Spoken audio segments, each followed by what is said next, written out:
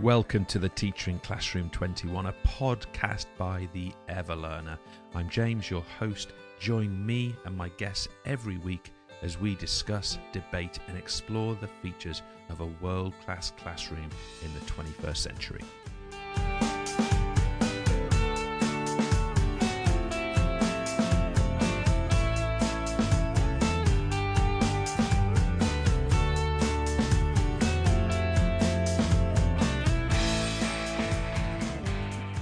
Welcome to the Teacher in Classroom 21 podcast. I'm your host, James Sims, and joining me from Devizes School in deepest Wiltshire is Heather Lane, PE teacher at Devizes School, advocate of teaching and learning, Everlearner pioneer, beach lover, and soon-to-be mum.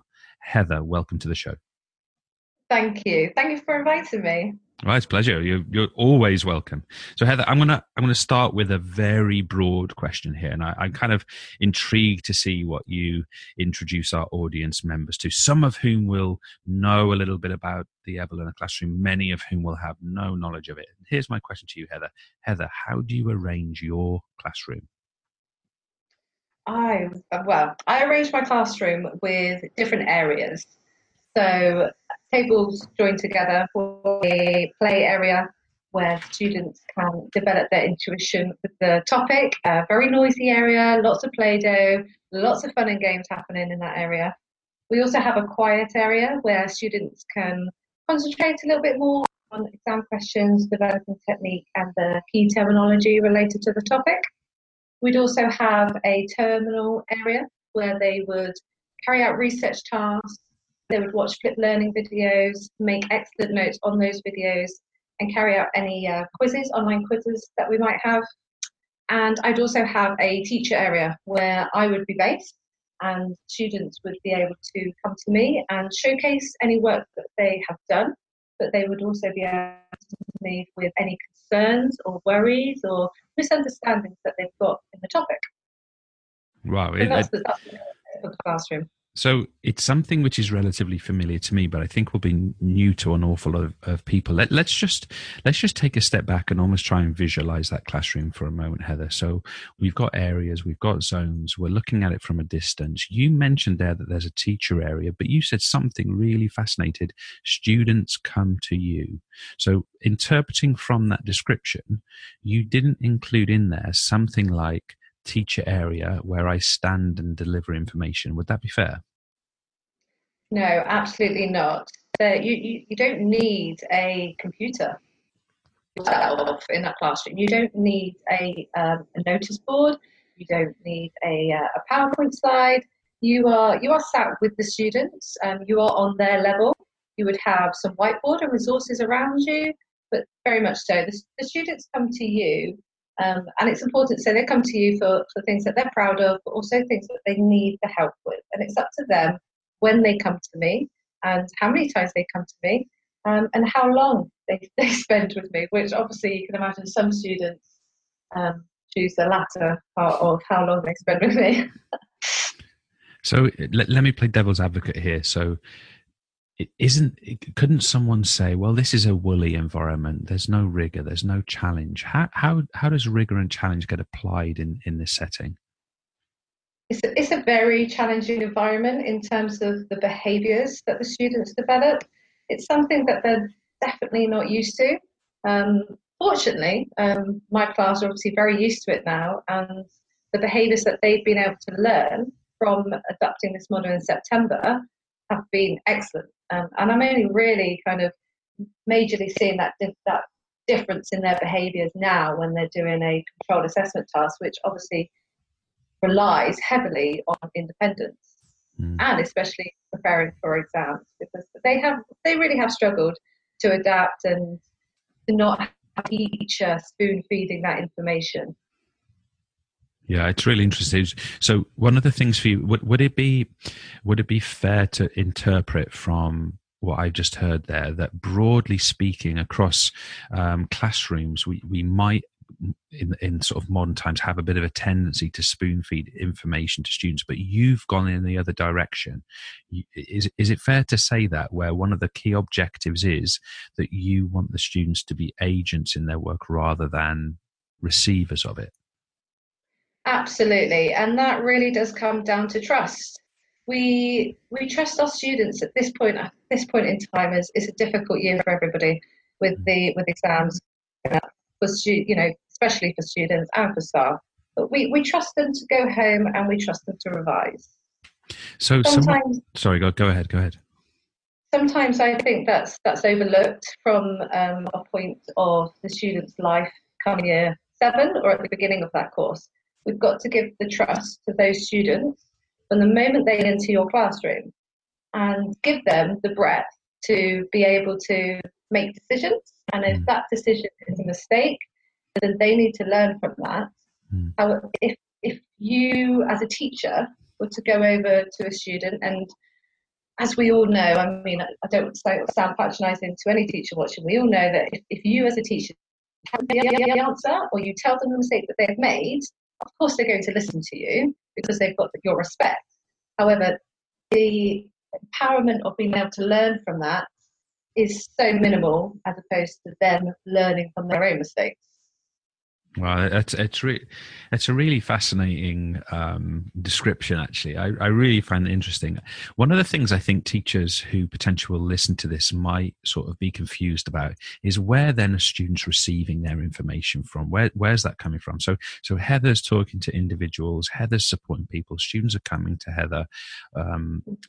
How do students get concept A, B, and C? They get that from all areas within the classroom, and it really comes down to how you plan the worksheets and the support materials in the topic that you are creating. And it comes down to creating these resources. So you're going to create a resource that's related to play, and you're looking at the skeletal system, for example. You give them an idea of, for example, there are 19 bones in the body on the OCR specification that you need to learn. Create a Play-Doh model and label as many muscles as you can. Now, or bones. Sorry, I think I'll just sort of jump from one thing to the other. Now, every student is going to know at least 1 or 2 bones or 1 or 2 muscles, and that's the start of their knowledge. Okay, sometimes we actually take that away from them, that they don't know anything before the classroom, but they do. And it's being able to use that information that they've got as a starting point and developing it. And the same with the quiet area, creating worksheets with the mind that student has not done that topic before. Now, you need to give them a task, but you also need to give them a starting point. Maybe it is a quote, maybe it's an example for them to be able to think about, for them to be able to develop their knowledge and carry out the task that you've asked them to do. Heather, and then obviously in the terminal area that they're getting some flipped learning resources as well. Heather, you're an expert on this. Pardon? You're an expert on this. It comes across really clearly. I mean, you've really thought about this.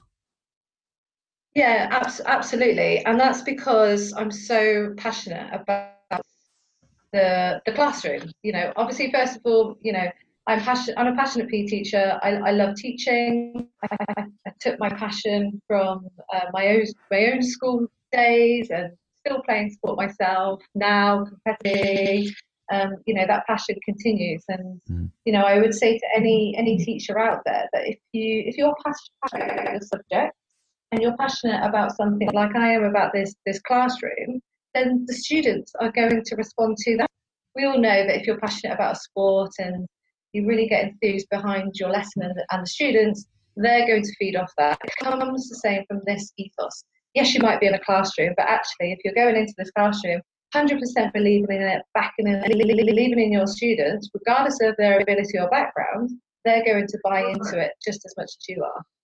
So I recorded a show with a gentleman. I've literally just posted it. It may well be on iTunes already, with a gentleman yesterday called Chris Agron. Chris, very different background to me. He is a minister in the Catholic Church. He has worked in education, in special forces, military services. He's worked all over the world in education. And he said to me a line that comes through, I think, in what you're talking about here. He said to me, I'll try and get his exact words. Anyone can go and listen to it if they want. His exact words were, James, nobody cares what you know, but people want to know that you care, and that's at the heart of education. Yeah, absolutely. And you've got to, we are all humans, the students are human beings. I think you really need to actually, as a teacher, just show a little bit of your life, a little bit of insight to your life, just be relatively human about things and have general conversations with students, because you do need to form that effective, positive relationship, and actually give them a little bit of insight into what you might have done at the weekend. We'll go really well with them. It's really interesting as well. So this video thing, this flipped learning video thing, Heather. You've mentioned terminals area. What is that? To paint the picture for someone who's never been in a classroom like this.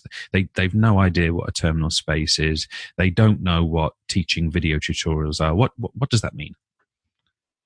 They are flipped learning videos that will go through particular topics related to subjects, and different subjects obviously have different companies that have created these resources for us. I think we know, obviously, the Everlearner is coming more popular now. Obviously, with PE, it started as My PE, and now you guys have got modern foreign languages on board, and hope to, I'm sure, to develop that even further. I know that other subjects, maths and science, have also got these resources available. And I know that the subjects that don't have that available would really benefit from it. But I think it is important to say that the students don't just learn from the terminal space, because that is the only interaction of actually somebody explaining the topic. Yeah. They don't just learn from that terminal space. They don't start at the terminal space, and you don't have all of your class at this terminal space. In fact, it's important to restrict how many students you have. I'm sure we'll all know, if you have some computers in your room, all of your class are going to want to go to those computers. So, it is important to actually put a little bit of restriction on that, just to develop their behaviour skills and planning their time about when to go to these terminal spaces. Heather, I'm tempted to repeat again. You are an expert at this, but let me play devil's advocate here. Let me try and understand this. So students learn from video tutorials.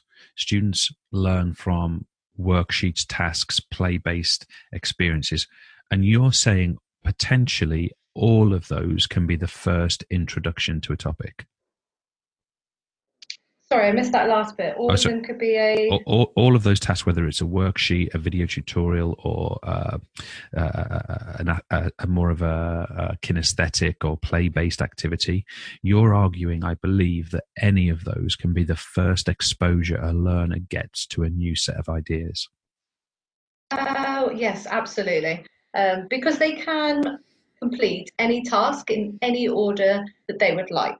One thing I always ask my students is that they just 100% master, understand, learn, whichever word you're going to use. Master is the key one for me, and that's the one that they like to use. They 100% master the task before they complete it, and they give themselves a tick on the core target worksheet. It's really important that they do that. However, they don't have to keep working at that task for the whole lesson.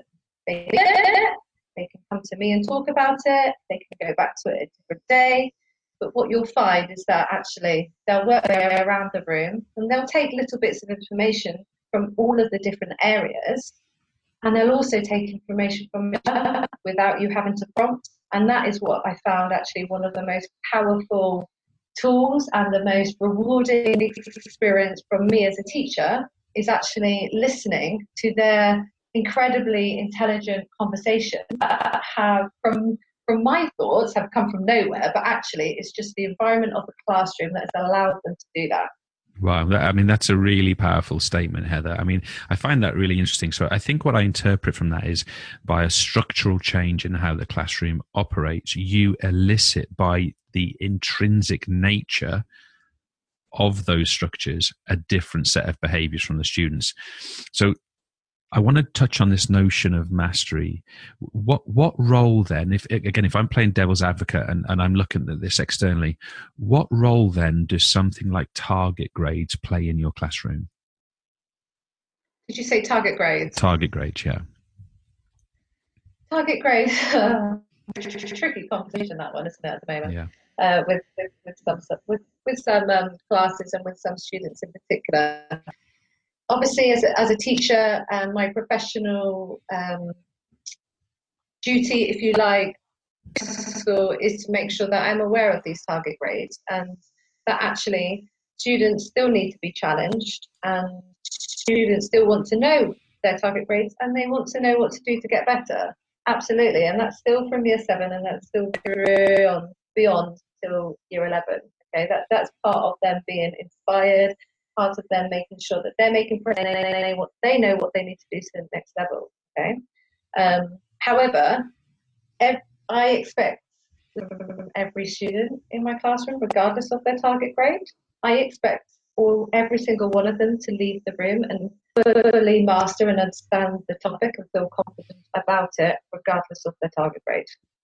Wow, Heather. I mean, again, I find that inspirational, Heather, and I believe that inspiration will not just be shared by me. I think it's really worth repeating, or at least let me interpret what you've just said there. You said that for every student, regardless of what their statistical target grade is, your ambition for each of those students at the task level is mastery, regardless of what the statistics suggest in that task. And that must be a very empowering position, because it must really literally break that glass ceiling, remove that cap, remove those perceived limitations or capping on students. Do you find that students initially respond well to that, initially respond awkwardly to that? Do they become disoriented to begin with? How do they initially respond to that very, very, very positive expectation of them? They're 100% empowered by it because not categorizing the different students into different areas of the room related to their target grade. They're not a number. They want to be treated the same as everybody else does. How we would go through our life expecting the same of everybody else. I would want to be treated the same way as my colleague, for example, who, by the way, is dancing outside trying to put me off. Who is this person? May we give them a shout out on here? That is Ali Lund, who Ali Lund. And because of the sun, his face is a little red at the moment. So just to get him back there. I believe I've spoken to Ali on the phone before on one occasion, possibly two. Oh, okay. Yes. No, he has spoken about you as well. So, that goes no further, I suppose. Understood. Okay, I want to change tacks here a little bit. Heather, tell me, what one of the things that I think is really interesting coming up in your life is you've clearly got this very, very, very inspirational, positive and developmental professional perspective on what is happening in your classrooms, what is happening with each student, what you want to achieve. But also, but now in your personal life, things are changing a little bit. You're entering the period of your life, and this summer you're going to have your first experience of maternity. How do you see that balance? How do you see that balance between being clearly what you are, which is an inspirational professional, and I'm sure what you'll be, which is an inspirational parent? I mean, how do you see the months and years to come? What's exciting for you and what scares you? Oh God, what scares me? Anything to do with babies. But no, I think, and even before, me and my husband found out we were having a child, yes, obviously, I love my job, absolutely 100%. I'm in the very rewarding position that I do love my job. Everybody does. My husband, for example, does not like his job as much as I do. But I've always been clear with my work-life balance as well. Yes, I put 100% into my work. and it took me my NQT to figure out what the work-life balance was, and I hope to continue with that. But then, to be honest, sometimes, and I'm sure listeners will be able to relate to this feeling with me, is that this year I put in a lot of work, I believe, to challenge myself as a professional, because I want to be a head of department. I need to be a head of department. Getting to the point now that, I've definitely got very itchy professional feet. And the fact that I am going on maternity come end of July, September, that I feel that actually that's going to set me back a year, and That's that interesting. I won't get that head of department job as quickly as I wanted. However, personally, it's going to be a different challenge, and I'm sure many people will tell me that my priorities will change.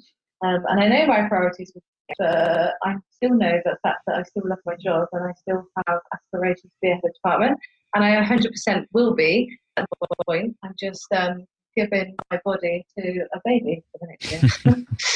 I think it's interesting what you said there. So your perception at this point is that potentially, first of all, actually, I'm very interested around the wording. I don't know how symbolic it is, but I'm very interested in the wording of going on maternity. It sounds like we say we use the same language for going on holiday, for example, when I think the experience is quite different, Yeah, that's what I've heard. I mean, I keep making jokes in the office because they just think I'm going to be in a coffee shop every day. Even there, and they've got children, can you believe it or not? And obviously, it will be a lot to get my head around in terms of looking after a child. I'm sure it'll be a very challenging job than being a teacher. But actually, I'm looking forward to the point where it will help me with my teaching, and maybe my teacher will help me with parenthood, hopefully. Yeah, I would. That would certainly be my interpretation as well, and I think that is a very healthy perspective regarding that. Myself and Mike we recorded a show yesterday, and although we're two males discussing the concept of maternity, one of the things that we were discussing in that show is that it's very interesting, I think, in the modern era for a professional woman to go through to have the maternity experience, and then to have the different pressures that the modern era presents in terms of what is expected of that person at that time. I think we could all agree that 20 to 25 years ago, the expectation was that the mother side came first.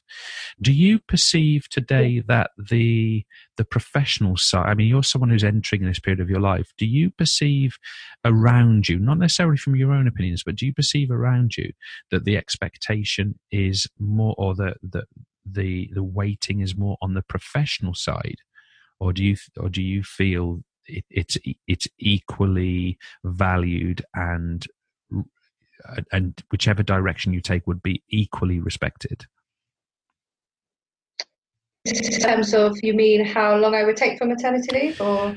I mean, do you feel that this may be, I'm not sure if this is a fair question, but for me, I'm very interested in finding out, do women today, or does a woman who is spending some time away from work to have a child, do women today feel that they have a complete open choice about, I'm going to work this much at this time, or I want to be a mum for the next however long? Do you feel that is an open choice? It's very difficult. I believe it's an open choice in my position, because I've got an incredibly supportive husband who is definitely a lot more maternal and gooey than I am, and hopefully, I will get that gooey and love babies once my baby arrives. But I'm lucky in the fact that he would share the maternity leave with me, and he wants to go back part-time when I go back to work, because he wants some time with the baby, and absolutely it's both of our child, and I suspect he's probably more capable than me of looking after a baby at the moment. I've no doubt you'll both play to different strengths. One of the things that I think is really interesting from the parental perspective, this has been my experience as well, is that two parents who are quite different are actually very often very effective. And the reason I think that works is because it's like two teachers who are operating two classes or work in the same classroom. You can feed off one another's strengths and you can continue to learn from each other. I would imagine that two parents who are very, very, very similar in terms of their skills and the behavioral sets actually might suffer a little. Not suffer might be the wrong word, but they'd have far fewer skills to learn from one another. So I think that appears at least to be a strength if you perceive that you're both quite different within that newly parenting environment. It may be that you can both bring different strengths to it and learn a great deal from each other. Hopefully, maybe I'll give you a call 2 months after the birth and let you know how it's gone. Well, I will definitely. It depends on the nature of what that question is. If I don't know if this will happen with you, Heather, or not. My children are 13 and 10, and I remember very, very little about the experience of them being very, very young. I can remember the feelings, but I don't remember the processes. I don't remember the work. I don't really remember the nappies.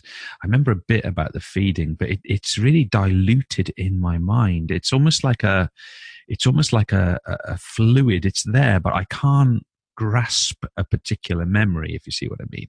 So I would definitely encourage any new parents to take lots of video, take lots of photos. Obviously, be careful where you put them, but take lots of those things as memory joggers, because it's something I regret a little bit. Is that because of sleep deprivation or the lack of technology when you were? It's definitely technologically easier now with photos and videos. We didn't suffer a lot with sleep deprivation. There was a little bit at the start. Feeding during the night was probably the most. I remember I was on a feed at 4 o'clock in the morning in the early days. But so I was tired in that moment, but I was still getting 6 hours sleep a night, something like that, so it wasn't too bad. It might just be my decaying mind, which is very possible. But I also think there's a normality to that, where the vast number of things that you do as a parent, especially to young children, is it kind of merges into an overall oneness or an overall experience. Now, I can't say it's the same for anyone else, but for me, it's really telling. If I think about my memories of other parts of my life, they're much sharper. They're much more clear. They're much more clear. So I think in this case, there's sort of a normality to it that you somehow, your experiences, maybe it's because it's repetitive a lot of the time as well in the early stage, that repetitive behavior it merges into one another. So yeah, I would definitely recommend some well strategized video production unit or something like that. So okay, definitely. Well, yeah, I'll take your advice on that one. This may be me. This may just be me. So Heather, I want to sort of ask you something that we often ask guests on the show. I'd like you to reflect on either your education as a student, as a child going through school and beyond, or it could be more recently. I'd like you to describe to the listeners a teacher that you've experienced whose classroom you would have either literally or metaphorically run to. And I'd like you to also tell us about a teacher whose classroom you're always happy to leave. What springs to mind when I ask you that? Oh, dear. Do you know what?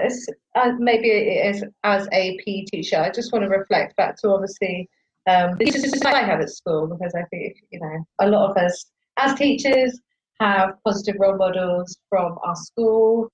Maybe one of the reasons why we became teachers, and certainly I can reflect back on the teachers that I had. And the one that I'll start with the positive. Obviously, my PE teacher, Miss Hannaford. Then she went to Mrs. Hughes, I believe, when she got married, and she was a lovely lady. Always smiling, always really enthusiastic, and always caught you being good. Always caught you doing something that impressed her. Sometimes actually she made me feel like actually was quite a nervous child, and definitely not very outgoing at all when I was something changed, adolescence probably, and teenager hormones. But yeah, I was a very quiet child, and I did actually play lots of team sports and lots of individual sports. And she would sometimes actually make me feel because of how I would do a certain skill. She'd make me demonstrate, and she would say something very positive towards me. And although I felt embarrassed at the time, actually, now I know that she put me in that position, put me outside of my comfort zone, and that's how I believe I became somebody that was outgoing and confident and was independent and speaks my mind, but refrains from doing it if I'm going to offend anybody, etc. So I believe she really developed me as a person, but through the passion that she shared for the subject. And that's what I believe is important really to do nowadays, is to actually, as a professional, but for your students, to put them outside of their comfort zone and to challenge their own behaviours and their skills. A lesson I would run away from, but actually probably wouldn't run away because I'd be so bored I'd fall asleep, would be any kind of a history lesson that I was part of when I was growing up. And I didn't take it as a GCSE. I took geography because I found it so boring, and that was with the teacher standing at the front reading or what listing off dates that you would have to remember, and just absolutely not engaging at all. However, I history, how it is delivered today, and especially in this school, a very, very popular subject and a very engaging subject. So show what the teacher, what the passion that teacher shows, and the provision and the resources that teacher has will massively impact the passion that they can deliver for their subject. It's a great answer, Heather. One of the things we're really noticing when we ask that question to people is that we literally haven't yet had somebody who said to us, the teacher I loved was this great explainer of something, or this teacher who had the best worksheets, or this. We always get people always describe a feeling that was created. That they felt understood, they felt cared for, they felt challenged, they felt listened to. It's becoming fairly clear from that question and the responses we get to it that teaching is a behavioral set which has very little to do with knowledge delivery. And I find that a really fascinating thing. And I relate back to what Chris told me yesterday again, that nobody cares what you know, but people want to know that you care. And I think what you've just described with, was it Miss Hanniford and Mrs. Hughes, same person, right? So when she got married, it seems like that thing. She recognized you as an individual, and as you said, got you out of that comfort zone because she felt it was good for you as a person. Absolutely. And I think this nicely relates to something the head teacher said in our briefing this morning, whilst we were having a little bit of a wrap up of on Twitter what happened this week. But he put a picture up of a rock star with his hands either side and his arms stretched out wide, walking into a room like a rock star. And actually, as a teacher, that's if you walked into a room like a rock star, those students are going to be all eyes on you, 100% gleaming, beaming from ear to ear, and will enjoy that lesson. So today, I definitely try to walk into every classroom like a rock star. Wow, walk in like a rock star. I'm definitely nicking that. Okay, so Heather, a challenging question here for you. So I'd like you to project forward, and I guess you may be doing this quite a lot at the moment with parenthood looming and so on. I'd like you to project forward 5 years, and I'd like you to share with us one thing in your life. It could be professional, it could be personal, but one thing in your life that you are determined that you are going to be doing in exactly the same way. And I'd also like you to tell us one thing in your life, personal or professional, that you're determined you're going to be doing differently. What would they be? The main thing that I want to make sure that I'm doing in 5 years' time professionally is 100% remain focused on what is important to students as opposed to the end results. That is a value that is 100% what I believe in. It's why I got into teaching. It's why I will continue teaching for as many years as my body will allow to physically under the subject of PE. But I believe that that is important. It is students, and there's so many other things, so many variables that could put you off the profession. Other teachers put you off the profession. People often say, "Oh, it's not what it used to be." We blame SLT for this. We blame the government. And I'm not saying that every decision is right or that what the government have decided is right. But if you just keep the student focus centered within your practice, within my practice, I will always remember. I will always go on that, and I won't just moan about things. I'll do something about it, and it's always because of the students. What about the one thing that you're determined to change? That is a tough one. Determined to change. I would, and I mean, this is quite broad sense, and maybe it's a little bit too aspirational. But I would love to change the fact that some teachers don't feel confident to try new approaches like this Ever Learner classroom. And I would love to change and shape education to making it 100% student focused and 100% with students taking their own responsibility for their learning. And that's quite a big kind of task or aim, if you like, is to shape education in that way. But why not? Yeah, I think it's fascinating what you said there. I take the first point in terms of what you're determined to continue doing there. For me, I'm actually studying at the moment, and one of the features of the course that I'm studying is about the nature of extreme accountability. It's like, it's taking full ownership of what you saying there, that, okay, so maybe the policy is wrong sometimes, maybe the politician gets it right, maybe the SLT member asks you to do something where maybe it's not as valuable as something else.